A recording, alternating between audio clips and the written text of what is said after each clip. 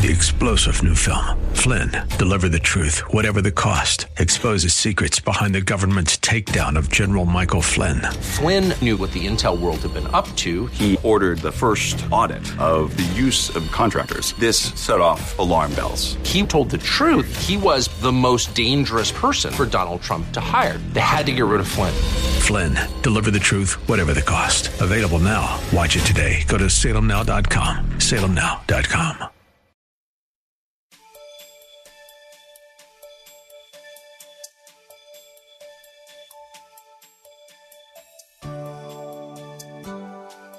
Christ has coexisted with God since the beginning. Therefore, everything we think, say, and do is to be rooted and grounded in Him, because in the beginning was Christ, and Christ was with God, and Christ was God. As we consider our celebration of Christmas, let's ask ourselves these questions. Do the gifts we have glorify God? Do they remind us of the one whom we are or should be celebrating? Is He our focal point on Christmas Day and every day? Are we witnesses for Christ in our giving, thereby drawing others to Him? Christ is to be the only object of our celebration and giving. And we look at John and those Gospels, you see the accounts of the crucifixion fulfilling this prophecy way back that the psalmist prophesied in Psalms 22. I love that the last few words of verse 19. But you, O Lord, do not be far from me. When the last time you prayed a prayer like that? Lord, keep close to me. This is a messianic prophecy of the crucifixion of Jesus Christ. Another messianic prophecy is also found about his sufferings. It's found in Isaiah 53 verses 4 and 5. Isaiah 53, 4 and 5. This is a message you got to think through. You got to hang with me and you got to get into it. You know, the scriptures is exciting and is explosive. And God wants to teach you something if you don't close your spirit to what God wants you to know. Here's another passage on the sufferings of Christ. Isaiah 53, 4 and 5. When you find it, say amen. Surely He has borne our griefs and carried our sorrows, yet we esteem Him stricken, smitten by God and afflicted. But He was wounded for our transgressions. He was bruised for our iniquities. The chastisement for our peace was upon Him, and by His stripes we are what? Healed. By His stripes we are what? Healed. Now, you know, a lot of folk quote that when they want a physical healing. Let me just give you a doctor, and you'll hear people saying it. Don't try to correct everybody when you hear things that are not right. Give them room to grow. Okay. Once you learn better, there was a time I didn't know better. There was a time you didn't know better. And when you hear people saying something, they mean well, but they just get a little theologically mixed up. But bear with them because love is patient. Amen. We often hear people say when somebody gets sick, they pray over, well, by His stripes, we are healed. You know, you hear them say, by His stripes, we are healed, and try to associate that healing with His stripes. But that's really out of context. You know, because it was by the stripes. You know how they rivet the stripes, striking Him. Y'all seen the Passion of Christ, how ripping out His flesh. The stripes that was afflicted upon our Lord brought about a spiritual healing. A spiritual healing, that we would be healed spiritually, saved spiritually, redeemed spiritually. Those stripes have redemptive implications. You understand what I'm saying? I'm trying to teach you something. It has redemptive implication. Now, when you get healed spiritually, some physical things will get cleaned up. Huh? Some folk are sick because they are spiritually sick. And spiritual sickness can bring about physical illness. You understand what I'm saying? Are y'all hanging with me? And so we said, by His stripes, we are healed. It's talking about Jesus' lacerations that occurred to Him, that was put upon Him when they were beating Him. They beat Jesus down. The Savior of the world, the King of the universe, they beat Him down. A travesty of injustice. But because He was struck we who trust Jesus Christ alone would be healed of our spiritual sins and spiritual diseases and redeemed by the blood of the Lord Jesus Christ. That's dealing with redemptive stripes for a spiritual healing of God bringing man back to himself.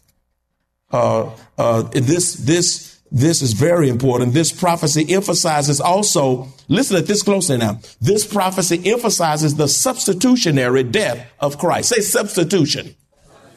This prophecy emphasizes the one I just read, Isaiah 53, 4-5, the substitutionary death of Christ. He suffered to procure, which means to obtain our peace with God. Now you say, why do you call this the substitutionary passage here? You know, when you say substitutionary death of Christ, you know, it means that Jesus died in our place. You know, there was a time before I started teaching in a permanent teaching role, I was a substitute teacher. And a substitute teacher takes the place of the teacher and functions in that teacher's role. I was in that, but now that wasn't my place. I had to give that up because I was only there, you know, to what? Substitute, right? Well, Jesus is our divine substitute. And he did what no man else could do. No other man could do. He died in our place. And you know what this is called to me? The substitutionary passage. I love it because 5 times in verses 4 and 5 of Isaiah 53, you see the word our. Now, if you got your Bibles, why don't you underline it? Underline it. Let's go back and look at it again. Y'all hanging with me? Come on. Y'all hanging with me? This is Maranatha Bible Church. Now look. Surely he has borne our, that's one, what? Griefs, not his griefs, our, and carried what? Our sorrows. Yet we esteem him stricken, smitten by God, and afflicted, but he was wounded for what? Our transgressions. He was bruised for what? Not his sins. He had no sins. In our place. The chastisement for who? Whose? Our peace was upon him, and by his stripes we were healed. Our. That's exciting that Jesus did it for you. He did it for me. He did it for your child. He did it for the worst of sinners. The worst of sinners. If ever, we ought to be a glad people. Well, getting a new car not make us glad. You know, that's not the ultimate gladness. You ought to get glad before you get a car. You ought to be glad before you can buy something new. If you don't get a gift, you ought to still be glad because you got Jesus. And when you got Jesus, he's enough. How many of y'all know he's enough? He's enough. He's enough. He's enough. Matter of fact, I'm going to say something big here. I really believe we would enjoy Christmas more if we just got satisfied with what God has given us and not be ripping and running, trying to get this and that to please folk that don't like us anyhow, or going to forget about what we did the next day. I bet we'd have a nice Christmas if we could just go somewhere in the woods and get in a log cabin, just us and our families, and have our own little food, our own little cabin, our own little time. And all during the Christmas season, it's going to be the word, us, and we just going to enjoy. We're not worried about the trees. We're not worried about lights. We're not worried about Santa. We're not worried about Macy's. We're not worried about dealers. We just going to get somewhere, enjoy Jesus, enjoy the essence of our family. And stop killing ourselves for a sale. Black Friday. Now they got a Monday. What's that Monday called? They created all these days. Y'all run. Oh, Cyber Monday. That was time you know what a Cyber Monday was. And you get all hyped up. Now you wait. You go from Black Friday to Cyber Monday. Next year it's going to be what? Who knows? Whatever it is, you're going to be in on it. Our death. Oh, this is just, oh, God help me. Jesus died to fulfill prophecy that spoke of his death. Jesus fulfilled prophecies that spoke of his death. Isaiah 53:12b. Isaiah 53:12b, it says, because he poured out his soul unto death, and he was numbered with the transgressors, and he bore the sins of many, and made intercession for the transgressors. How do you make intercession? You say, well, how did he make intercession? He said, Father, forgive them, for they know not what they what.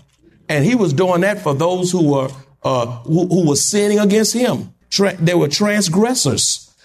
Father, forgive them. Christ died that we might live if we would only trust Jesus Christ alone by grace through faith. He died that we would live.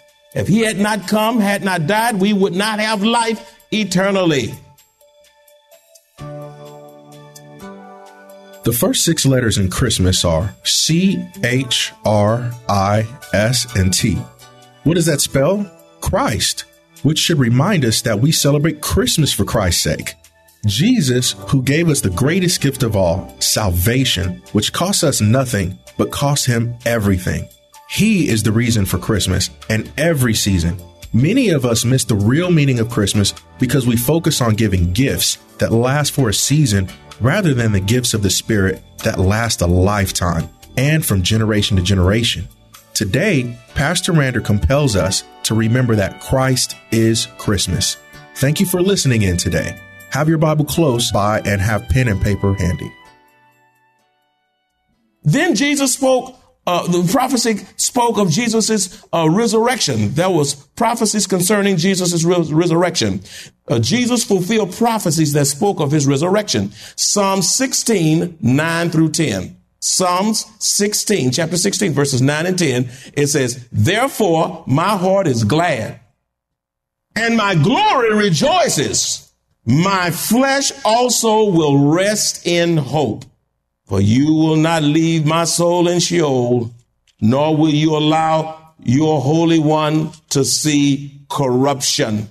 Oh, my God, that's awesome. In other words, Jesus did not stay in that grave. We have hope beyond the grave because of the resurrection of Jesus Christ. We have hope beyond the grave because of the resurrection of Jesus Christ. And this year, a whole lot of us have lost loved ones or friends, relatives or whomever. But when we go to funerals or memorial services or whatever we go to, we can realize that we can grieve, but not as if we have no hope, because Jesus Christ took the sting from death and victory from the grave. And we can rejoice in the God who took away the sting of death. Number 2, Jesus came to save lost humanity. So Jesus came to fulfill prophecy. Now the big idea is that Jesus came to save lost humanity from sin. That's why he came. He came to save lost humanity from sin.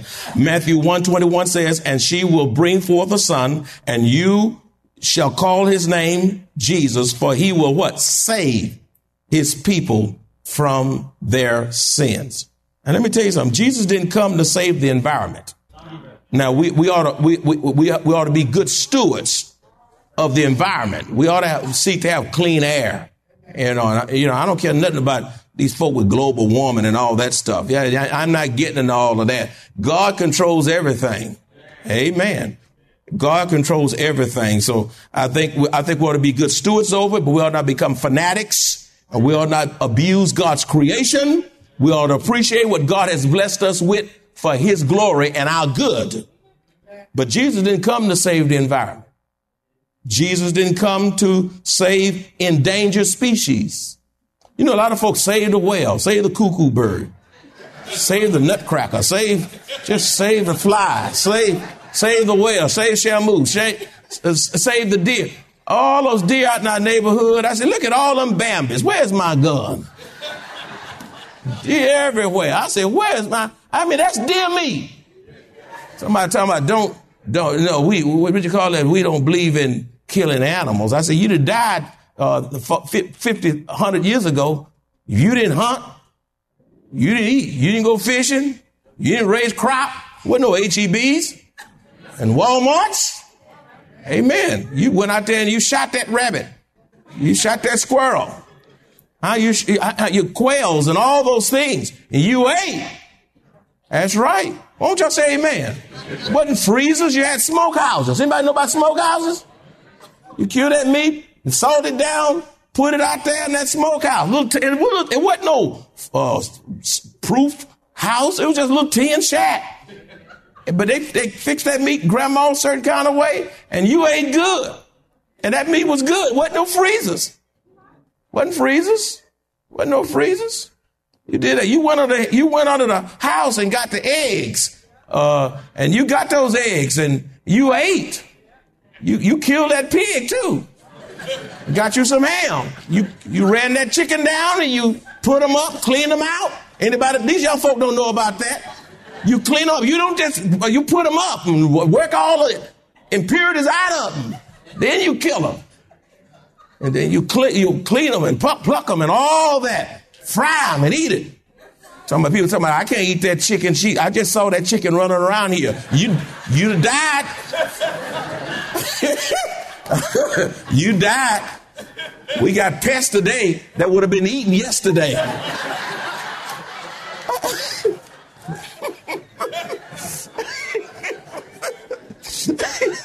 Just save this and save that. Just save everything. But you know what? But matter of fact, we want to save all that and won't save babies. We won't save everything. Won't save babies. You better not mess with those eagles. You better not mess with an eagle's egg. That eggs you better not mess with. But we kill babies and don't think nothing of it. Don't kill nothing. Don't kill. We kill them and don't even and kill babies to keep from being embarrassed. Mary had that baby, even though she was willing to suffer embarrassment to have a baby that wasn't that a man didn't have a part of. How's she gonna tell a town community I'm pregnant and no man have anything to do with it? There wasn't no in vitro fertilization and all that stuff back then. You know how they stuff in dishes and they mix the stuff up? It wasn't all that stuff. Y'all know what I'm talking about. Wasn't none of that. She would go out in the neighborhood, well, I'm pregnant, and God did it. Now, you know, that's blasphemy. They killed that girl. You know what? They said, you lying? We never heard of that. Just say you sin. We're going to stone you to death. You know? And yet they save all these other things. Save the air. Save everything. And then Jesus didn't come to overthrow the political system. Did not do that. You know, he could have overthrown the system of his day. But he did not do that. And I preach the word, but my premise, I am not going to get out this pulpit and run for anybody's office. Amen. Now you can do it. You say, why don't he do more? Won't you do more? You go get in it.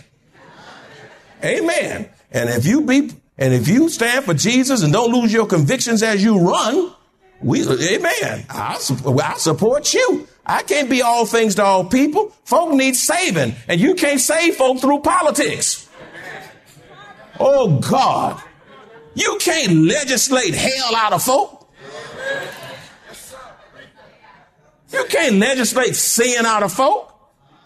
You say, well, let's educate them. That's what they're doing in jail. They're educating them, but rehab doesn't bring about transformation. That's why they try to kick us out the jails, because the devil knows we got the real source. Jesus, the gospel, bring change. You come out a rehab devil. Yeah, man. You try, I got more education, I'm all right. No, you're not. You're just a more clever devil. If you don't get that tempered and transformed by the Holy Ghost, you're just a clever devil. See, we use all this. We use this secular stuff to accomplish a spiritual end. Oh, y'all hanging with me? I'm lost nobody. I'm getting cranked up now. Jesus didn't come for the environment. He didn't come for endangered species. He did not come for to overthrow the political system. Jesus wasn't a Republican. He wasn't a Democrat. He wasn't whatever is out there. He came to save sinners. He came to save sinners. He will save. Say save. You will save mean rescue. That's right. Delivered. You in a fire, and I dash in that fire and drag you out there. You drowning, and I jump in there. But don't depend on me to do it. I drown with you. I can't help you. I drown. I go there and say, we both going down. Get somebody. Don't get me. But I'm really analogizing now. But jump in there and bring you out. You know, I have saved you. I've saved you. And you say, that's rescue. That's self. And that's what Jesus did. He came to save sinners. Luke 19:10. Luke, the Gospel of Luke, chapter 19, verse 10 says, for the Son of Man has come to seek and to save that which was lost. He came to seek and to what? Save that which was lost. John 10:10 says, the thief does not come except to steal and to kill and to destroy. But Jesus, I have come that they might have life and that they may have it more abundantly. John 1:29. I love this. The Gospel of John 1:29 says, the next day, John saw Jesus. Whew, God Almighty. John saw Jesus coming toward him. And he said, behold, the Lamb of God who takes away the sin of the world. The sin of the world. The Lamb of God. The sin. He came to save us from our sins. That's why everybody under my voice ought to know why we celebrate Christmas. We celebrate the fact that Jesus was born to save us from our sins. Number 3, God sent Emmanuel because of his sacrificial love for mankind. God sent Emmanuel because of his what? Sacrificial love for mankind. John 3:16, for God so loved the world that he gave his only begotten son, that whoso believeth in him should not what? Perish, but have everlasting life. God loves us with an unconditional love. If he did not, we'd all be in a whole bunch of trouble. He loved us in spite of ourselves. He loved us with an unconditional love. There is nothing you can do to make God love you any more or any less. Nothing you can do. He loves you as much as he can love you right now. I don't care how bad. You say, at my worst, yes. Now, that's hard for people to do. But God loves us at our best and at our worst. As a matter of fact, even when he chastens us in love. Even if some choose to go to hell, he'll love you to hell. You see that? He'll stop loving you. He'll love you. Say, if you were so hell bent on rejecting me, I will love you enough to give you what you want. That's big. I'll love you enough to give you what you want. I'll give you what you asked for, only for you to discover you didn't know what you were asking for.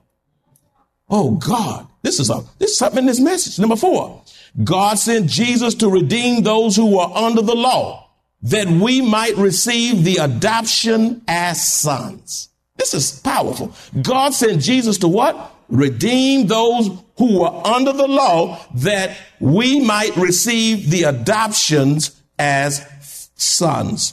Galatians chapter 4, verses 4 and 5. I know it's on the screen, but please turn there. Galatians chapter 4, verses 4 and 5. But when the fullness of time had come, God sent forth his son, born of a woman, born under the law. You see, he was born under the law to redeem those who were what? Under the law, that we might receive the adoption as sons. Say adoption. Underline that word. That's a beautiful word, adoption. Adoption is the act of bringing someone who is the offspring of another into one's own family. It is the act of bringing someone who is the offspring of another into one's own family.